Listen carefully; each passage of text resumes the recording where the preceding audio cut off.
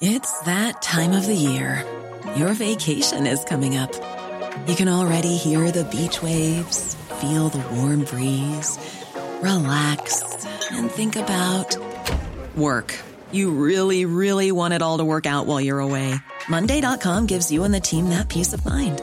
When all work is on one platform and everyone's in sync, things just flow. Wherever you are, tap the banner to go to Monday.com.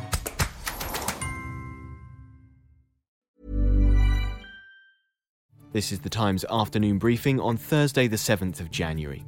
Joe Biden's been formally declared the winner of the US presidential election after a night of violence in Washington, D.C. A woman was shot and killed by police, having stormed the Capitol building as part of a group. They were seeking to disrupt the certification of the election result, but Vice President Mike Pence has declared Joe Biden and Kamala Harris as the winners. The announcement of the state of the vote by the President of the Senate shall be deemed a sufficient declaration of the persons elected President and Vice President of the United States, each for the term beginning on the 20th day of January, 2021. Donald Trump has released a statement saying that despite totally disagreeing with the election result, there will now be an orderly transition of power. He's also described the last 4 years as the greatest first term in presidential history and says this is only the start of the fight to make America great again. Prime Minister Boris Johnson has described the violent scenes in Washington as disgraceful. The Times Washington correspondent Henry Zeffman says the situation was chaotic and scary. You had gunshots at the door of the House of Representatives. You had people storming the offices of really senior security-dependent people like Nancy Pelosi, the Speaker of the House of Representatives. You had senators barricaded into their offices as armed protesters, slammed on the door. Chair of the Foreign Affairs Select Committee, Tom Tugendhat, says comments from senior Republicans suggest there'll be further drama to come.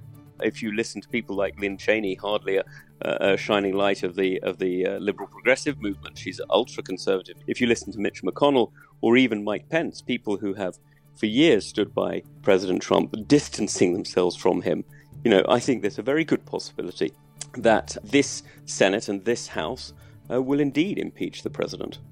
Elsewhere, the Home Secretary has told Times Radio she makes no apology for people being punished if they breach lockdown rules. Forces around the country have said they'll adopt a more inquisitive approach during the latest lockdown, something Priti Patel says is entirely justified. It is absolutely right for the police to go out there and enforce breaches of coronavirus regulations, and they will continue to do that because we've got to whack this virus down, we've got to get it down, and we've also got to support the NHS in terms of treating people that have the virus, but also support the NHS in getting the vaccine rolled out. And the haulage industry says it's being overwhelmed with Brexit paperwork. In the week since the UK-EU trade deal came into effect, freight transport has fallen. Director of Policy at Logistics UK, Elizabeth de Jong, has been speaking to Times Radio. Flows across the border have been about half their usual amount in January. So we've stepped forward into the trialling of the systems and the processes and our businesses' understanding of what they need to do in quite a measured way. You can hear more on these stories throughout the day on Times Radio.